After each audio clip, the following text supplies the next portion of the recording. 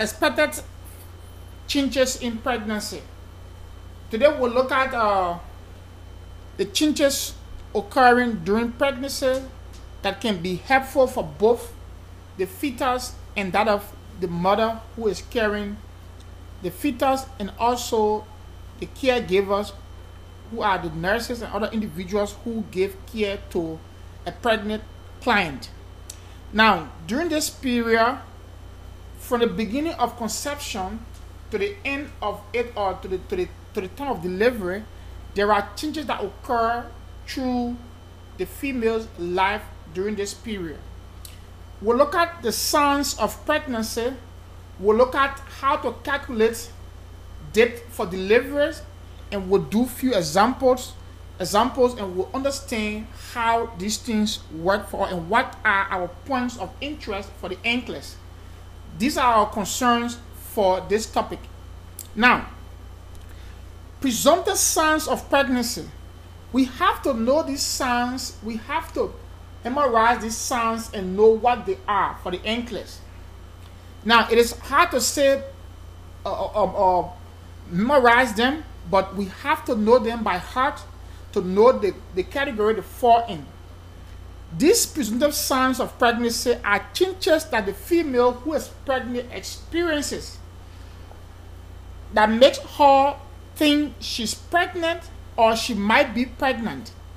These changes might be subjective symptoms, or sometimes they might be objective signs. That simply means if they are subjective symptoms, meaning it is only the female who's pregnant will have these symptoms in her body, will feel these symptoms. If it is objective, the clinicians who are going to go and assess the patient or assess the female will see these signs and know them, and others come and see them, they recognize these signs. So when this happens, it is definitely, or in that case, we are definitely having objective signs. Now, these signs might be a result of other physiological factors other than pregnancy. Now, I'm simply trying to say that I will name for you these signs, but these signs are not just confined to pregnancy. There are other illness conditions that we might experience that might show these signs. It does not mean we are pregnant when we are having these signs. That's why they are called presumptive signs of pregnancy. One, you have amenorrhea, you have fatigue, you have nausea and vomiting, you have urinary frequency, you have breast changes, and you have quickening. These are all presumptive signs of pregnancy. Now, these signs are not confined to pregnancy, like I said. When you have infection, sometimes it might cause amenorrhea. When you are stressed for something that is social, economically related, you might have amenorrhea. So it is not just pregnancy that leads us to amenorrhea. So that's why they are called presumptive signs. Sometimes we eat food, we get tired. Sometimes we work so hard, our body suffers from fatigue. So it is not only pregnancy that exposes us to fatigue. Sometimes we eat food, we have other bacterial infection that causes us to have a GI motility, that causes us to have some other GI alteration. We feel nauseated, we want to throw out, we want to vomit. So these things occur in other conditions that are just not confined to pregnancy. So then we have quickening. Quickening is talking about the very first movement of the fetus in the mother's uterus, which occurs between the 16th to the 20th week of gestation.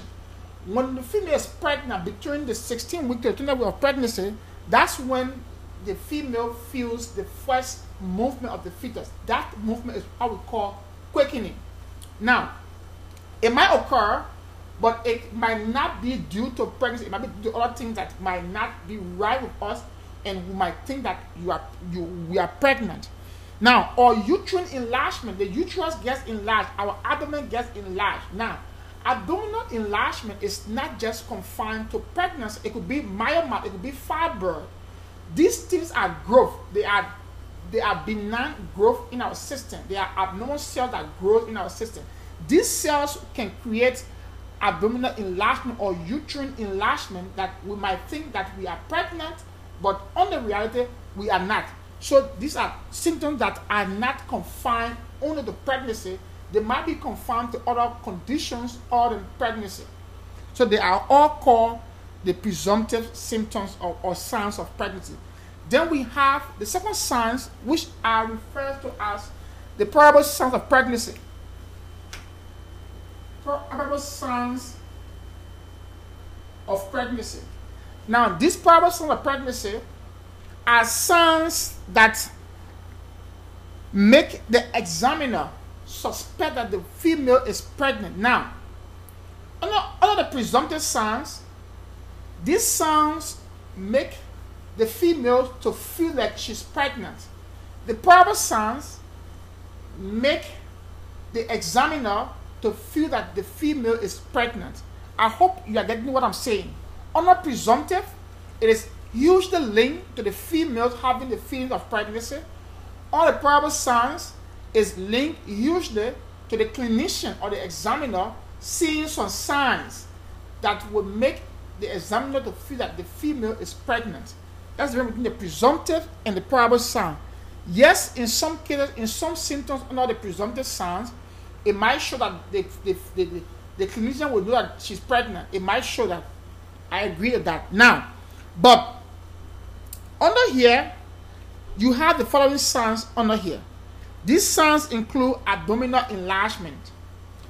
This can be the size, the shape, or the position of the abdomen that gets enlarged that will make the clinician to feel that the female is pregnant. That fall under probable signs. Then we have the Hegar's sign. Now the Hegar's sign is the softening and the compressibility of the cervix. Of the uterus. So the Hegar's sign is to the uterus. Now the uterus becomes so compressed, the uterus becomes soft. That is a sign of probable sign of pregnancy, which is called the Hegar's sign. Then we have the Chadwick sign. The Chadwick sign. This Chadwick sign, it is just the bluish discoloration of the cervix. It starts to become blue, like a violet blue. In that case, it is a sign of pregnancy. When you get pregnant, the hormonal interaction will create that bluish coloration of the cervix. That is a wild sign of pregnancy that fall under the probable sign. So the Hegar's sign, the Chadwick sign, then we have the Goodell sign. The Goodell sign, this Goodell sign also fall under probable signs of pregnancy. The Goodell sign, it is the softening of the cervical tip. The cervical tip becomes soft. That is a sign of pregnancy that falls under the probable sign. Then we have what we call ballottement. Ballottement is also a sign that falls under probable sign. Ballottement is that rebound that occurs when doing pelvic examination, when the examiner inserts his finger into the vagina and passes through the cervix, the part of the fetus, that is the presenting part that will touch the tip of the examiner finger, that rebounding feeling that's going to occur is what we call ballottement. So this is a sign that occurs. It also falls under the probable signs of pregnancy. Then we have what we call the Braxton-Hicks contraction. The Braxton-Hicks contraction. This Braxton-Hicks contraction, it is referred to as forced labor. Now, there is a difference between true labor and forced labor. The Braxton Hicks contraction is one of the differences between true and false labor. How does this occur? In the Braxton Hicks contraction, when there is a labor occurring, when there's a labor pain occurring, movement, walking around by the female can subside the pains. So if she's in pain and she's having contraction, when she walks around, the contraction subsides. In the true labor, the more she walks around, the more intense the contraction becomes. So that's how we take note on true and false labor. So when you hear Braxton Hicks contraction, it is a false labor sound that come in. In that case, the female will feel pains in the abdomen, other part of the abdomen, not in her back. Now she will feel the pains there, but when she walks around, the pains go away. So in that case, it is what we call the Braxton Hicks contraction. Now this Braxton Hicks contraction, it is one of the signs of pregnancy that falls under the probable signs of pregnancy, the Braxton Hicks contraction. Now, then we have a positive pregnancy test. We have a positive pregnancy test. A test that is done that will detect that there's a hormone within the female body that is producing pregnancy, or that there's a child in there. Basically, we look at a hormone called the HCG that I ask you to go and look at. The HCG, the human chorionic gonadotropins.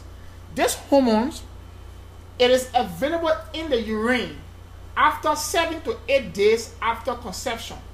So the female got pregnant after 7 to 8 days, boom, you have the HCG in the urine. That's why when you run to the CVS, to the Rite Aid, to the Walgreens, and get yourself the pregnancy test, the testing dipstick, and put it into the urine, that dipstick contains HCG detector. The moment you feel that the two lines appear on that dipstick, means there is a HCG found in the urine, meaning you are pregnant. So that's how we detect pregnancy, by doing that test. So that test kit contains what we call the HCG, which is a hormone that is produced by our body when our body goes into pregnancy. Now, there's a long thing in there. I'm not going to dive into there, because you will understand that the HCG will not come in when there is another menstrual cycle beginning, because once there is no menstruation for the next cycle, that will stimulate the production of the HCG. It takes 1 week. That's the reason why after 1 week, when you get pregnant, the HCG appears in the urine, because the 1 week it waited for, there was no menses. Due to that, that was how it came to overshadow the other hormones in the body. That's how it happened. But it's a long part of it that I'm not going to go into right now. Now, the last sign under these probable signs is the fetal outline. The fetal outline is like an examiner feels or felt the fetus within the uterus. Now, these are what we call the probable signs of pregnancy. Now, these signs are objective, but all of them are not 100% confirmatory to pregnancy. Take, for example, you have the ballotment. So when you have a fibroid and you did a PV or a pelvic examination on a fibroid, your finger will feel that hard ball in the uterus, just like you would touch or feel a fetus in the uterus. So feeling something in the uterus, which is ballotment, does not necessarily means the individual is pregnant. So these are signs that give us information or clues on pregnancy. Then we have the main signs that give us confirmatory idea about the pregnancy. Those signs are called the positive signs of pregnancy. So you have the third group of signs. We call them the positive signs of pregnancy. Now, these signs are very much exact. They cannot exist when there is no fetus in the uterus. They exist when there is a fetus in the uterus. So they are exact signs that we want you to know, and I want you to know them to your fingertip. These signs can come in select order apply. Now, the best to understand select order apply questions is to understand your content of your NCLEX. If you understand the content of these topics, you will understand how to answer select order apply. That's the first trick in knowing select order apply. Besides that, any other trick that come about will just be guessing and trial and error method. Now, under here, we have three signs that will give us exact positive signs of pregnancy. One, you have fetal heart sound, fetal heart tone, or fetal heart sound. When a female has a fibroid in the uterus, a fibroid will not give an examiner a heart tone. So fetal heart tone is only given or heard by a fetus in the when a fetus is in the uterus. When the uterus does not have a fetus, there might be heaviness, there might be movement, but there will not be any heart tone. Once there is a fetus in the uterus, there will be heart tone. That is what we call the fetal heart tone, or the fetal heart sound is a number one positive sign for pregnancy. Another one is ultrasonography. Now, ultrasound or ultrasonography, we have to visualize the fetus in the uterus. Now, this does not tell a lie. When we do an ultrasonography, it gives us a pictorial view of the uterus and the fetus lying in there. This wouldn't lie to us. It's exact, and nothing about it is false. So when you do this and get that the fetus is in there, it is an exact sign of pregnancy, which is one of the positive signs of pregnancy. Then we have fetal movement. The third sign, fetal movement. Now, the fetal movement is the third sign. The fetal movement that is palpated by an experienced examiner is the third sign of pregnancy, which falls under the positive sign. So when there is this fetal movement that is palpated by an experienced examiner, that will fall under positive signs of pregnancy. So we have three distinct signs of pregnancy: the presumptive, that is felt by the female; the probable signs that are felt by the examiner; and the positive signs that are confirmed by only fetus in the uterus. Are the three distinct signs of pregnancy. Now, under here, we have other tests that we do that will also confirm. We do urine and serum tests. We do serum and urine tests to provide an accurate assessment for the presence of the HCG, which will confirm that there is a pregnancy occurring. So we do the serum test, the urine test. It will show that there is the presence of the human gonadotropins or hormones in the body, which is a pregnancy. Now, in this case, it occurs, like I said, between 7 to 8 days after pregnancy, after conception. Now, this production of the HCG begins with implantation. As soon the egg cells and the sperm cells meet, fertilization occurs. Then, at the point of implantation, the egg cells and the sperm cells will come together and get implanted into the uterus. On the same time it is getting implanted, that implantation will stimulate the production of the HCG hormones in the body. That will take exactly 7 to 8 days. That's the reason why we said within 7 to 8 days, the client will have present in their blood this HCG. That's one. Secondly, after this hormone is produced in the body, it peaks at about 60 to 70 days of pregnancy. After it peaks, it declines.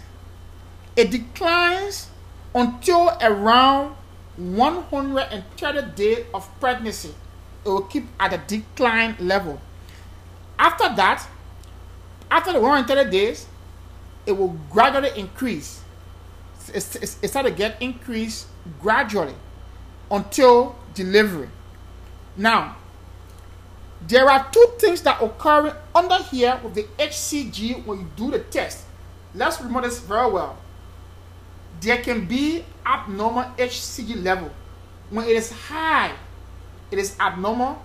When it is lower, it is abnormal. Now, when it is high, whenever the test is done, if there's high level of the HCG, this can indicate multiple pregnancy, twin, triplets, or quadruplets pregnancy. If it is high, meaning there is a multiple pregnancy occurring. If it is low, if it is if it is high, 1, it could be multiple pregnancy. That's 1. 2, it could be tubal pregnancy. If it is high, it could be tubal pregnancy or ectopic pregnancy. If it is high, it could be what we call haditiform mole. Haditiform mole.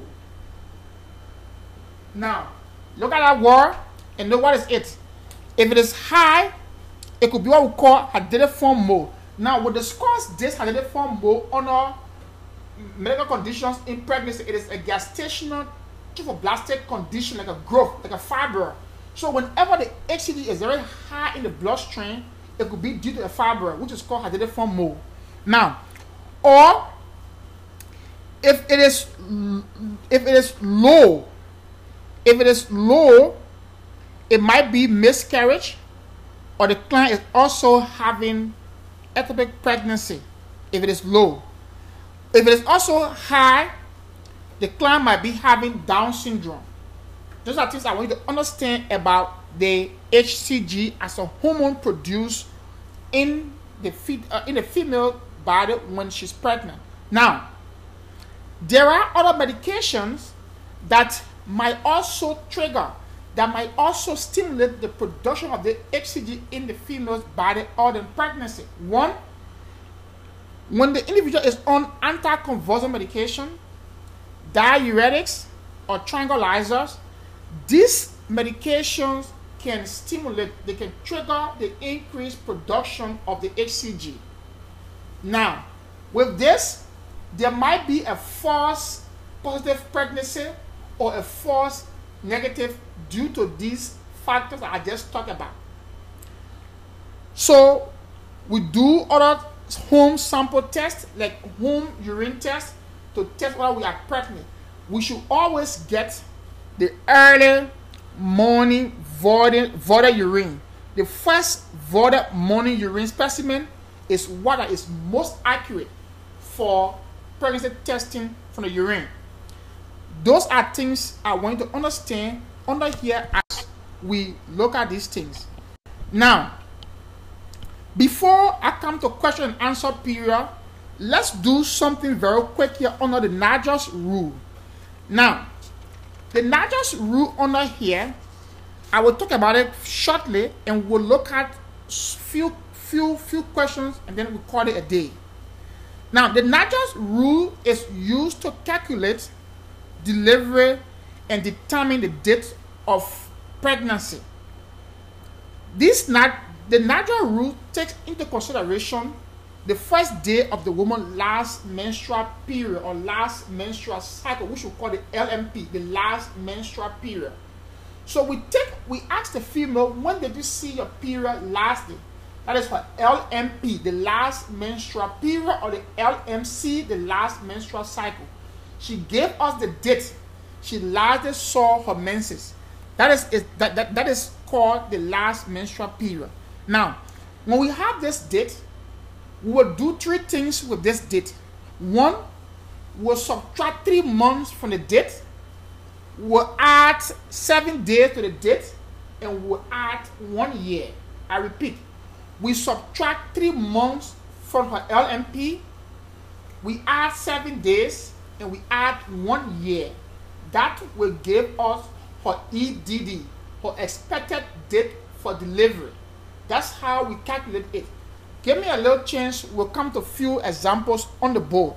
Now, before going there, to end here, I will look at few terminology we use in maternity to describe pregnancy and other things. Now, these methods include these particular words include: one, we talk about gravidity. Gravidity is the number of pregnancy that occur in a female's life cycle. It is not taking. It does not give credence whether it is abortion. Once the female got pregnant, it is called gravidity. It could be abortion, it could be miscarriage, it could be preterm, it could be full term, it could be post-term. It is referred to as gravidity. So if she got pregnant 5 times in her life, one of the 5 was aborted, one was a miscarriage, one was a full term, one was a post-term, one was a preterm. All are regarded as gravidity under the counting of the amount of gravitas she had in her life. That's one. 2, a nulli gravida. Nulli gravida is a female who has never gotten pregnant in her life. A nulli gravida never got pregnant in her life. A primary gravida is a female who is experiencing her very first pregnancy in her life. Is referred to as a primary gravida. A multi-gravida is a female who has had more than one pregnancy, meaning she has gotten pregnant more than once, so she is referred to as a multi-gravida. Then we look at parity. Parity is the number of pregnancy in the fetus. The number of pregnancy in which the fetus or the fetus reached 20 weeks. Now, parity talks about number of pregnancy at 20 weeks of gestation. So, if a female is pregnant and she did not reach 20 weeks, it is not counted as parity. I repeat, if a female gets pregnant and did not reach 20 weeks of gestation, meaning we cannot count that under parity. Now, parity does not count the number of children. It counts the number of pregnancy that reach and pass 20 weeks of gestation.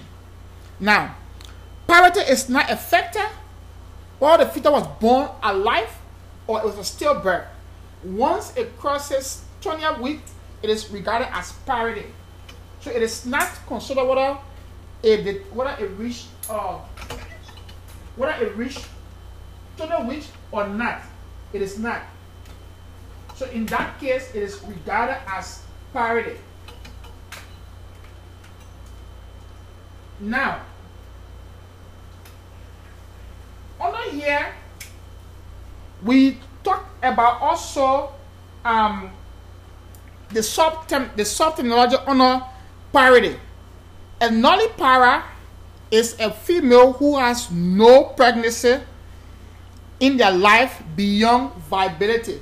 She has not had any pregnancy in her life beyond viability, meaning her pregnancy did not reach viable state. So she is referred to as a nullipara. Now, a primipara is a female who has completed one pregnancy to the stage of viability. A multipara is a female who has completed 2 or more pregnancies and has reached the point of viability. These terms, you want to understand these terms, know them to your fingertip and know what they are. When we talk about viability, we are talking about the point in which when an infant has the capacity to live outside the uterus. So if an infant that is above 22 weeks to 25 weeks of pregnancy is regarded as a viable infant.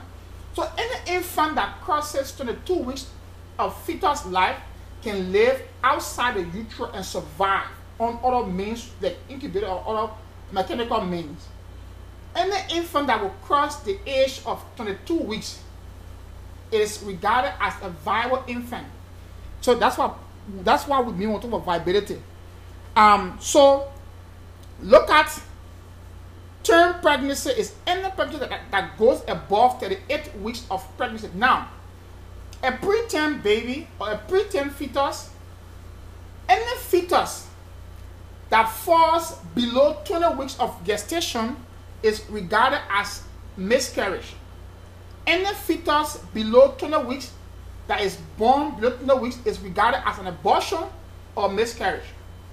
Any fetus that is born above 20 weeks of gestation up to 37 weeks of gestation is regarded as a preterm fetus. Any fetus born above 38 weeks is regarded as full-term fetus. So we have these things, look at them, and then we can stop here and entertain questions. So they include abdominal enlargement, Hagar's sign, Chadwick's sign, Goodell's sign, Billotman, Braxton Hicks contraction, positive pregnancy test, and a fetal outline done by the examiner. So these probable signs are signs that are felt by the examiner, are the signs that the examiner will suspect that the woman is pregnant. But some of these signs can be also observed by the pregnant woman herself. Now, then we look at the positive signs. The positive signs of pregnancy, these are signs that can be explained only by pregnancy. Without pregnancy, these signs cannot be explained. So the positive signs are the main signs that we want to know. You want to also memorize these positive signs to know them, because these signs are only explained, meaning these signs are only present when a woman is pregnant. So these are real signs. These signs cannot contradict itself like the other ones we talk about. So these signs are real. They are there only when a woman is pregnant. So without pregnancy, these signs cannot be verified. These signs cannot be present in a woman's life. One is a fetal heart sound. When there is no pregnancy, there's a fibroid. Fibroid will give you uterine enlargement, but it wouldn't give you a fetal heart sound. So fetal heart sound is a positive sign of pregnancy. It is only done when the woman is pregnant. Other than that, it is not done. Two, we have visualization of the fetus by ultrasound. When we do an ultrasonography, when we visualize the child in the uterus, that is a positive sign of pregnancy, because without child being in the uterus, the monitor from the ultrasonography cannot display a fetus in the uterus. If it is a mass, if it is a tumor, if it is a fibroid, we would know it is a fibroid. If it is a child or a fetus, we would know that it is a child or is a fetus. So this visualization of the fetus by the ultrasonography is a positive sign of pregnancy. Then we have the last one is the fetal movement. Now, there's not just fetal, because fetal movement could be quickening. Now, quickening is not what we are talking about here. Fetal movement is the one that is palpated by an experienced examiner, by a gynecologist. If it is a fetus, the gynecologist will know that there's a fetus by the movement of the fetus within the uterus. So those three signs are what we call the positive signs of pregnancy. One, fetal heart sounds. Two, visualization of the fetus by the ultrasonography. Three, the fetal movement. These are the three positive signs of pregnancy. Now, beyond this or after these signs, we have verifying signs of pregnancy. How do we verify the pregnancy? One, we do serum and urine tests. Now, serum and urine tests provide an accurate assessment for the presence of the HCG in the urine. Now, the HCG present in the urine can start early as after implantation and can be detected by 7 to 8 days, or at least 7 days after conception. We can feel the presence of this particular HCG in the urine, the hemochorionic gonadotropin. Now, the HCG is produced beginning implantation. It peaks after 60 to 70 days after gestation, and it declines gradually until around 100 to 130 days after pregnancy and during pregnancy, and then gradually increases again until term. So it goes up at the beginning after conception. After 7 days, it rises. After some certain period of time, it drops in the amount in the blood. After up to 130 days, it goes back up until full-term pregnancy. Now, then we have lower blood level of the HCG might suggest a miscarriage or ectopic pregnancy. So if the HCG level is low, meaning that could signify that the individual who is pregnant, it could be a tubal pregnancy, or there is other problems like a miscarriage. Or if the HCG is very high in the blood serum or in the blood, it can indicate that the client is having multiple fetuses, or the client has more fetuses in the uterus, or the client is having multiple gestation. This can occur in that. Now, there are some medications that can give false positive or false negative pregnancy results. If you're on anticonvulsant, if you're on diuretics, if you're on tranquilizers, this medication can give false positive or false negative pregnancy results. Home pregnancy test, the ones we do at home when we are to test our urine at home, urine samples should be first voided morning specimen and followed by the direction for its accuracy. Now, so these are things we do to know whether the woman is pregnant or not. So these are the kinds of signs that occur in pregnancy, but these signs got to be verified by this serum and urine test I just talked about just a while ago. Now we look at how to calculate delivery date and determine the number of pregnancy for pregnant clients. We look at the Naja's rule. The Naja rules takes into consideration few things that are very important. One, we look at the first day of the woman's last menstrual cycle. We take that date, we subtract 3 months, we add 7 days, and add 1 year. So this will give us the exact expected date of delivery, which we call the EDD, or how to determine the date of delivery for the female who is pregnant. So there are 3 things we're going to do. The first thing we're going to do is we're going to take the woman LMP, the woman last menstrual period. We subtract 3 months from there, that's 1. We add 7 days and add 1 year. So we'll do 1 subtraction, we'll do 2 additions. Subtraction will be 3 months subtraction. We will add 7 days and then we'll add 1 year. That will give us the total date of delivery, that is, or the date that we expect the woman to give birth on. So that is how we calculate the Naja's rule. So let's do a few of these examples on the board to know how it works. Now, we measure the fundal height in centimeters from the symphysis pubic to the top of the uterine fundus between 18 to 30 weeks of gestation. Approximates the gestational age. Now, we have gravidity. Gravidity talks about, now we look at this word, they are very important to look at. Now, I want you to take a look in the Sanders book to see them. They are in there. You will have a better understanding on them. But if you listen to what I'm saying here, you compare to them, you will have no doubt on this particular jargon used on the maternity. Gravidity, gravida. Now, this simply talk about number of pregnancy. It talks about the number of pregnancy that a woman is carrying. We have nulli gravida. Nulli gravida is a woman who has never gotten pregnant. A woman who has never gotten pregnant is a nulli gravida. Primi gravida is a woman in her first pregnancy.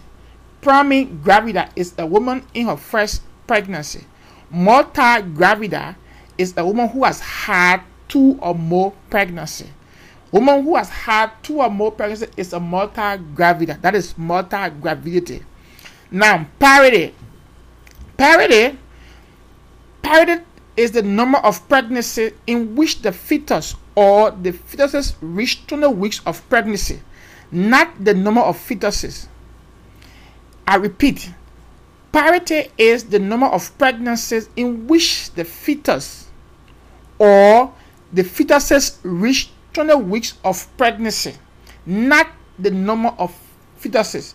So you might have 4 to 5 fetuses, but you still do not reach 4 to 5 parity. Once they did not reach 20 weeks of gestation, they are all not counted as parity.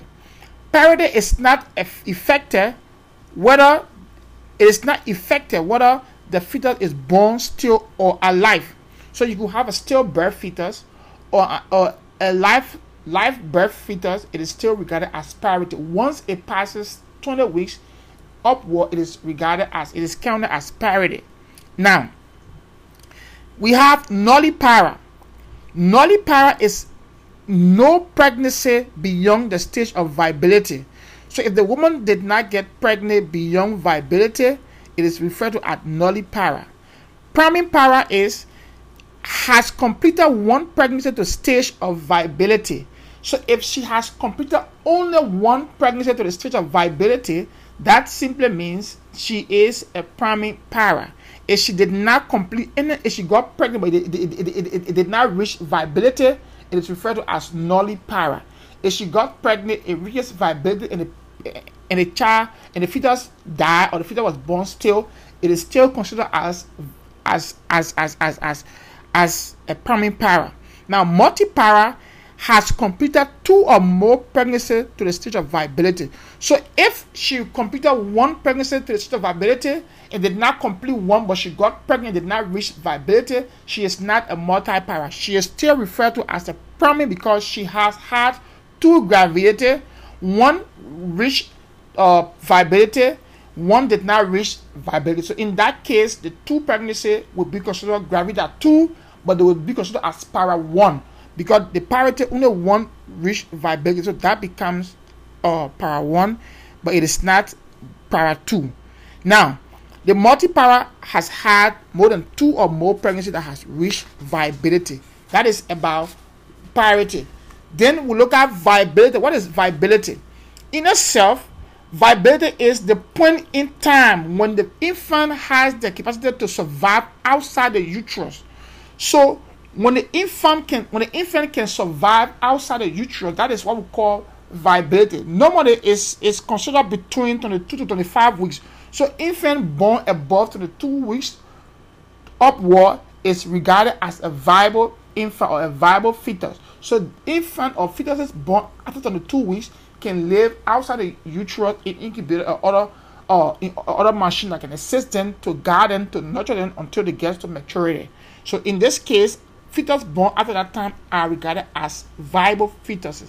Now, so when we go back to parity, we said when a fetus does not reach that particular time. Now, under parity, they might say 20 weeks, but for viability is 22 weeks to 25 weeks. So from 22 weeks upward, it is regarded as viability.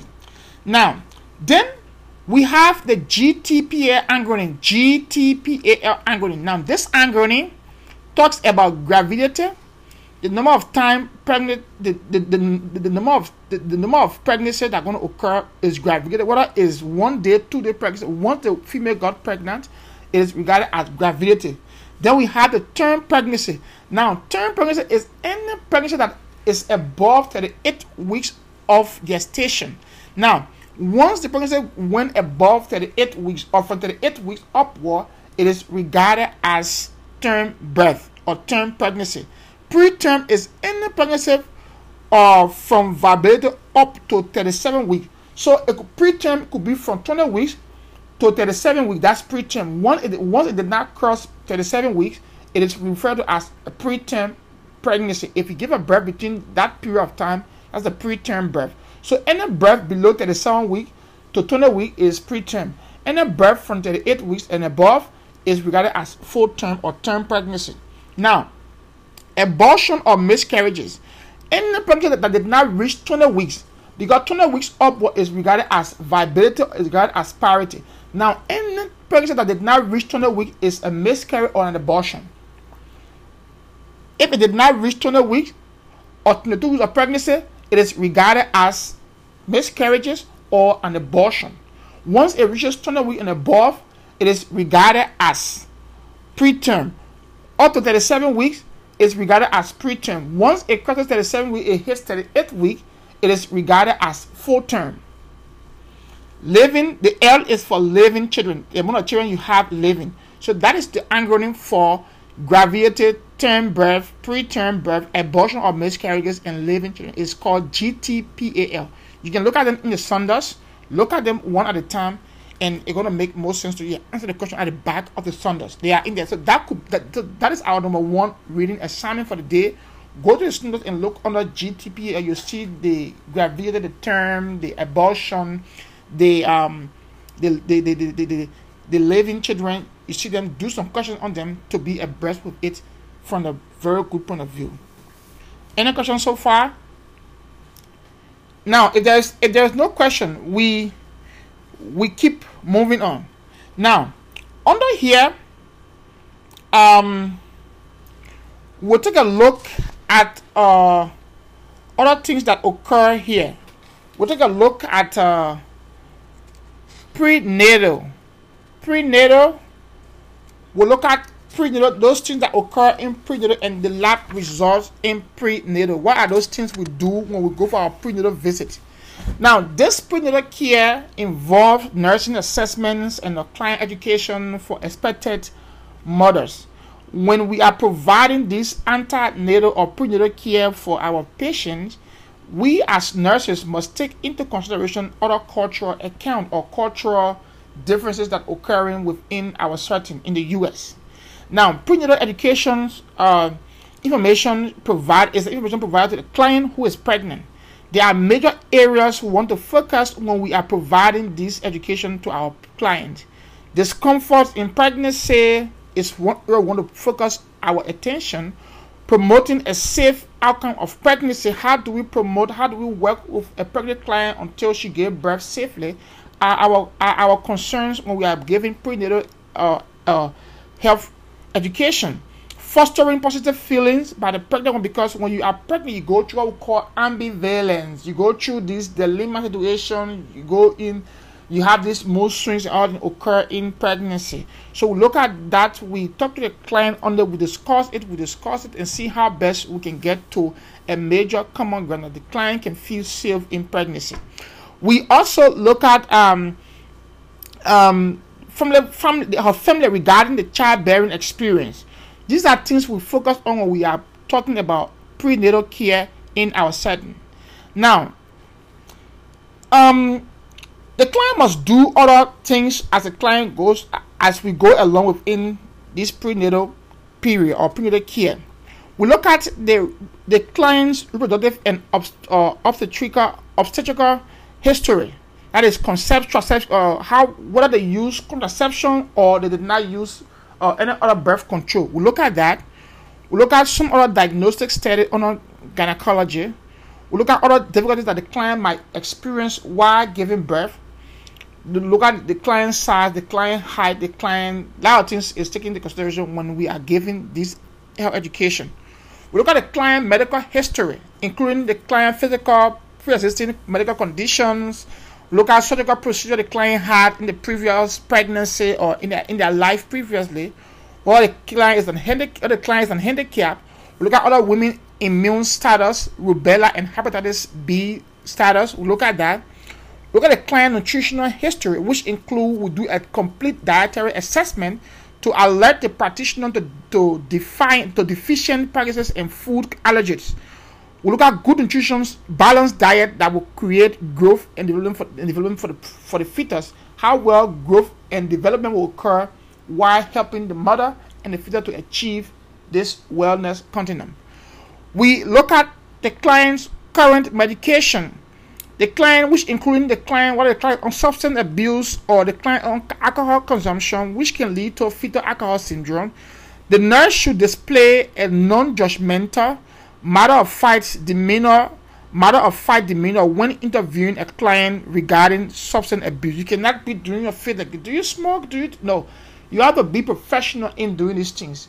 This is the client that you are dealing with. She's at risk, and the child she's carrying is also at risk. So your body language as a nurse during the interview cannot be portraying what you are not saying to the client. So you don't want to say different things, and your body language portrays different things. You want to talk like you are a nurse and you are professionally handling the case. Look at the client family history, which include genetics disorders, conditions that could affect the mother or the fetus, any recent current illnesses or infection. Look at the client psychosocial history. Look at the client history of abuse or risks. These are things we look at for the client. Then we plan the client birth, the client delivery. We set up goals, pain control, whether the client wants natural birth or the client wants epidural. Now, second assignment is you want to read on epidural. Read on the epidural. Know when can it be given. Know where it is given. Know how it is given. Know the nursing management in epidural administration. Now, when you do this, when you come back tomorrow for our next class, ask me on them and I will go over it to add up on what you've researched. But I will need you to research it first. When you come back, then I can do more for you on it. Now, during the prenatal assessment, it begins with the initial visit. Within the first 12 weeks of pregnancy, which is the first 3 months of pregnancy, which is the first trimester, we do our first prenatal visit. This will continue throughout the pregnancy. Now, in an uneventful pregnancy, the prenatal visits are scheduled monthly by week 16 through week 28. Every 2 weeks, from 29 week to 36 week, and every week from 36 week up to birth. I repeat, the first visit occurs within the first 12 weeks of pregnancy. Prenatal visits are scheduled monthly for week 16. So week 16 to week 28 is every month once. Now the first 3 months is one time. After the first 3 months, the second trimester is every month one. 16, from week 16 to week 28. From week 16 to week 28, visits are scheduled monthly for week 16 to 20. So in that time, the second trimester will go every month once. Now after second trimester, when we hit the third trimester, we visit the hospital every 2 weeks, from week 29 to week 36. Now after that period of time, then we go every week from week 36 until birth. Now the initial prenatal visit will determine the date of delivery, like we did using the NIJOS rule. We obtain medical history and nursing history to include in the client database. We perform physical assessment. We have our baseline weight, vital signs, and pelvic examination for the client.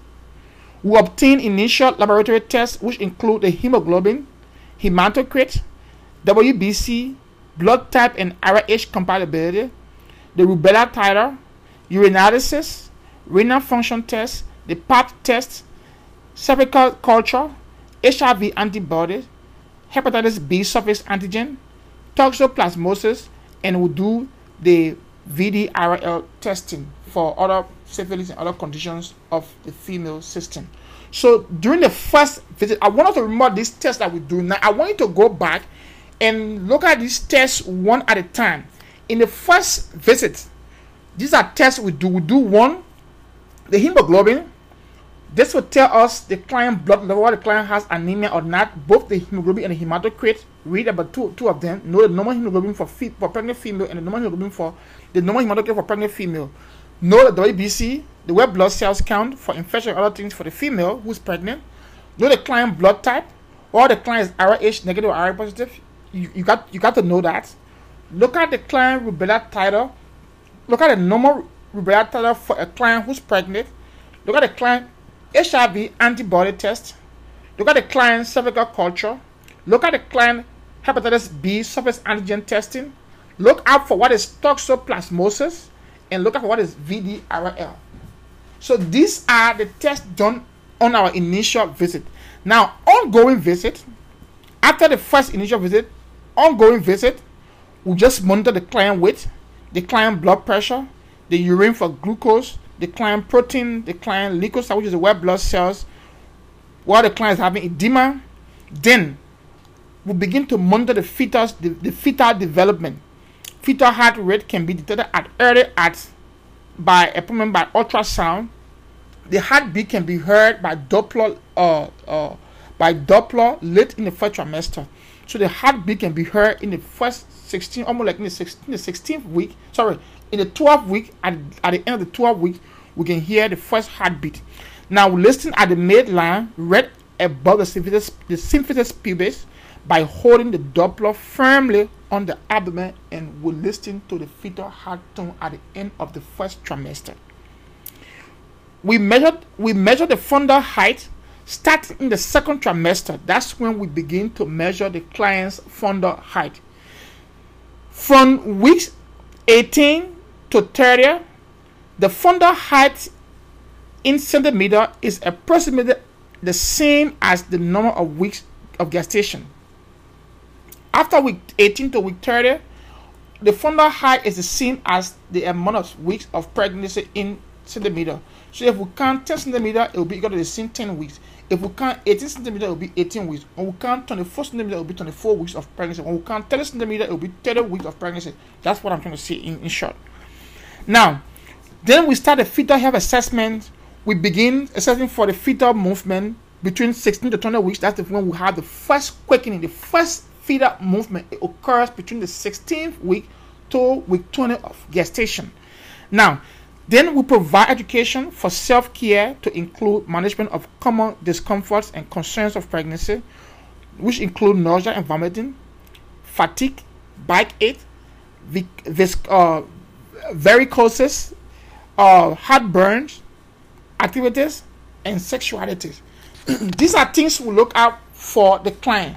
Now, for the nursing care, we perform or assist with Leopold's maneuver to palpate the presentation and the position of the fetus. We assist the healthcare provider with some gynecological examination during the process. These examinations are performed to determine the status of the client's organs and birth canal. The pelvic measurement determines whether the pelvis will allow for the passage of the fetus or not during delivery. Whether the client pelvic is a female pelvic to be able to accommodate the passage of the fetus, which is the passenger during the pregnancy. We'll look at those P's when we come to delivery. Now, the nurse has the client empty her bladder. Now, the client will empty her bladder and take deep breath during the examination to decrease discomfort. We administer the RhoGAM D, which is the RhoGAM immunoglobulin IM, around 28 weeks of gestation for the clients who are RH negative. Now, I'm not going to dive into this until we get to complications in pregnancy. I will leave this for that period. We'll look at why do we serve RhoGAM in 28 weeks? What is blood incompatibility during pregnancy? What is sensitization? We'll look at all those things in our next term. Let's leave it like that until we get there. Now, then we have routine laboratory tests that we do for the client. So we do the client blood type, the RH factor, the regular and irregular antibodies. We determine the maternal risk, the fetal incompatibility of the blood. In this case, we look at them. We identify the various tests in there. Now, for the blood type, the RH factor play major role in looking at blood incompatibility. Under here, when the mother will always receive this particular immunoglobulin whenever the mother has RH negative blood, because the child who is the fetus might have RH positive blood. So once the mother has RH negative blood, during delivery, when there is a mixing of the blood, that can cause what we call sensitization in subsequent pregnancy.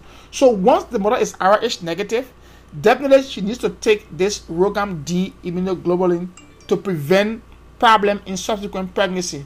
Now, so in this case, this blood incompatibility between the maternal and the fetal blood is referred to as the erythroblastosis fetalis. Erythroblastosis fetalis. Or it is also referred to as neonatal hyperbilirubinemia. Why? In the case of blood incompatibility, the neonate will have blood from the mom coming into his circulatory system, Mother blood is RH negative and his blood is RH positive, it's going to mix. Now the mixture of the RH negative and the RH positive blood into the fetal circulatory system will destroy the fetal RBC, red blood cells, which will increase the bilirubin in the fetus blood circulation, which we refer to as the hyperbilirubinemia.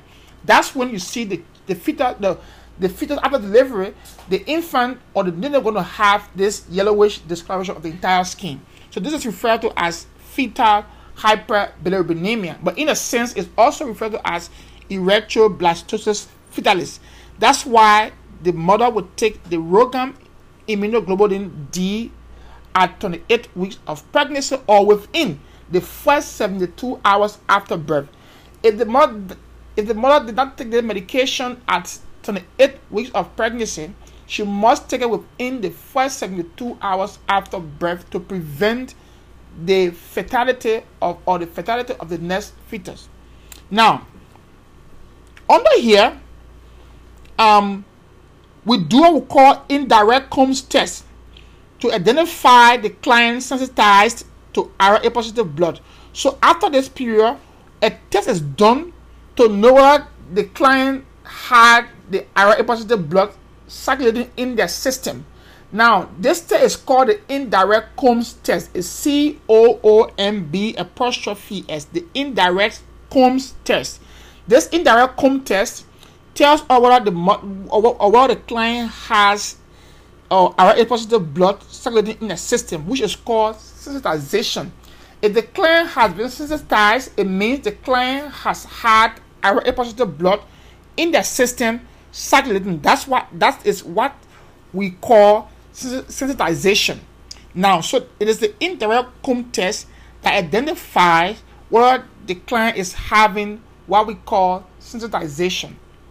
Now, for clients who are RH negative and not sensitized, the indirect Coombs test is repeated between 24 to 28 weeks of gestation. Now, if the indirect Coombs test is done at an early age and the client is negative, the client is RH negative, and the client does not have any blood in the system that is circulating like a RA positive blood, the test is still repeated at 24 weeks, between 24 and 28 weeks of pregnancy. Now, then we look at other CBC differentials, complete blood count. Look at the HGB, the hemoglobin, and the hematocrit. Look at infection and look at the anemia. We do hemoglobin electrophoresis. This hemoglobin electrophoresis test identifies hemoglobinopathy, like hemoglobinopathies, like sickle cell anemia and other blood-borne disease like thalassemia.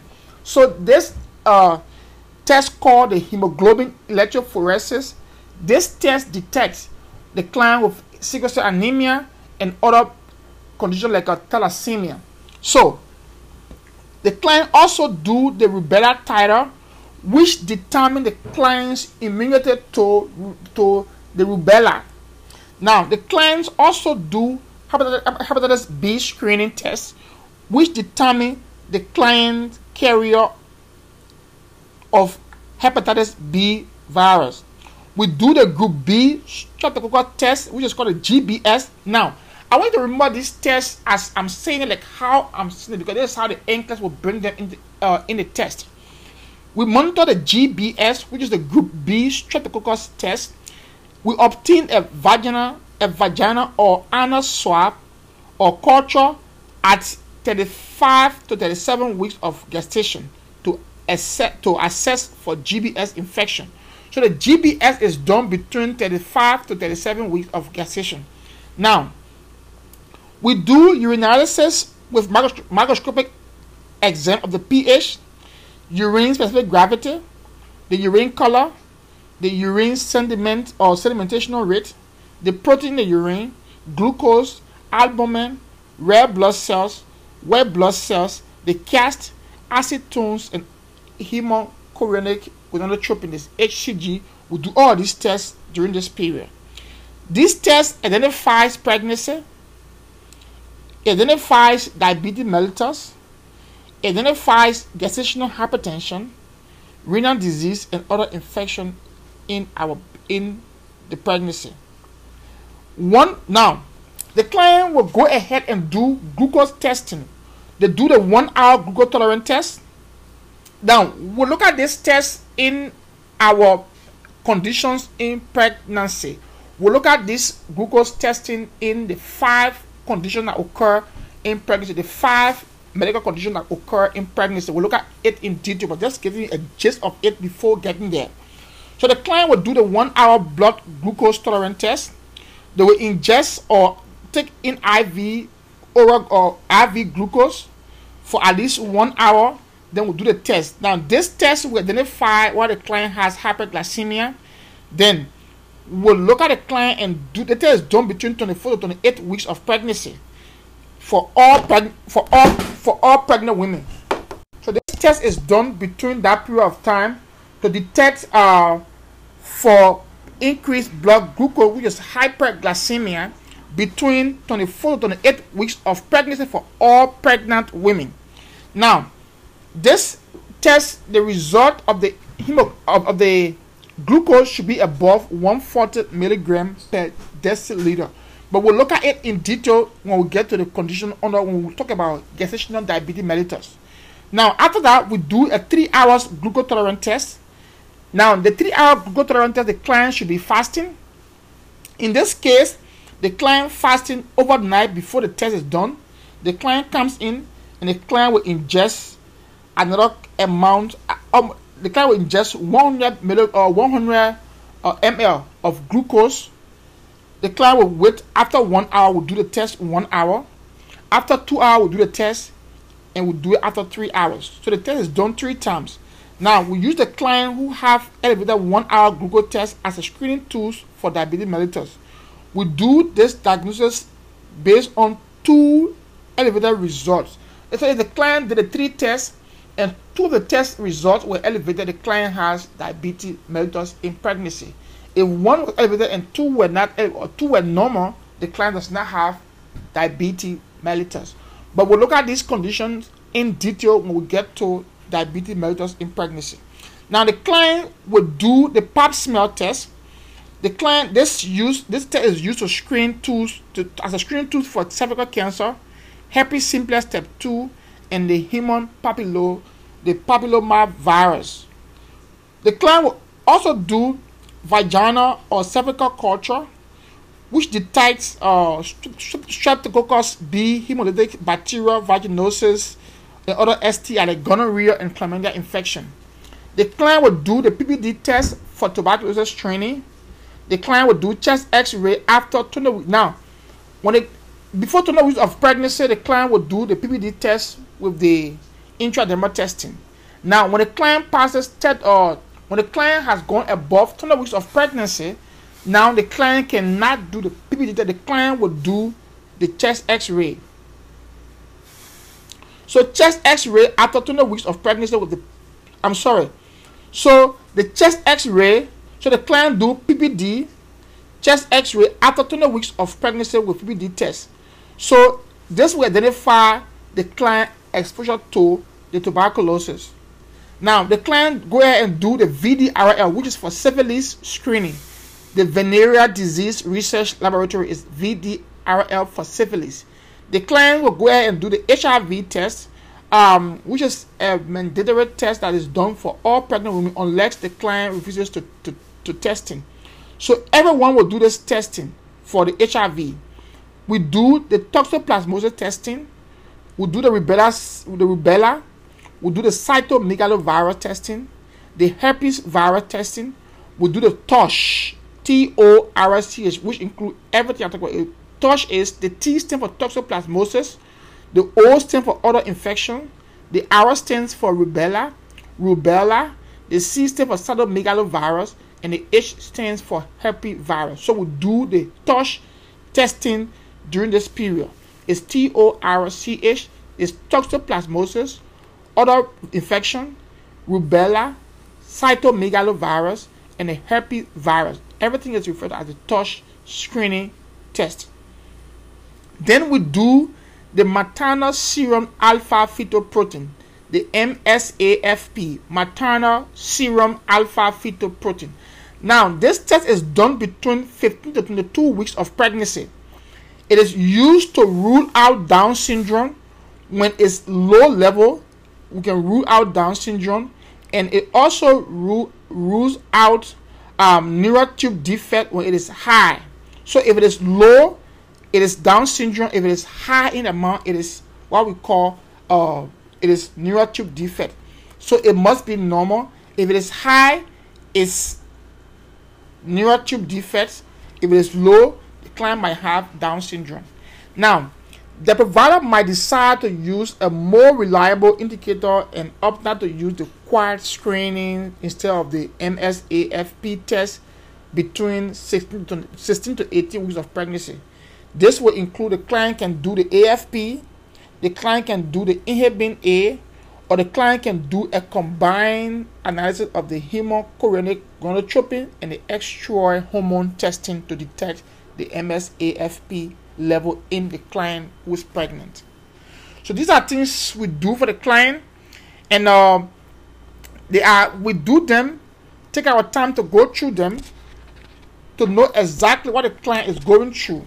Because when you are pregnant, it is important to know these things, to know how they are done. It is important to look at them. It is important to have an idea on what we are doing.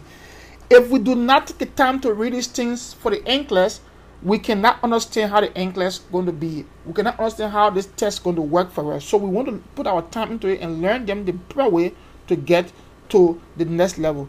Thank you very much. Again, you can hit us on 215-519-0348. This is the anklet success tutorial. It was nice being with you. Have a good and pleasant time. Thank you very much.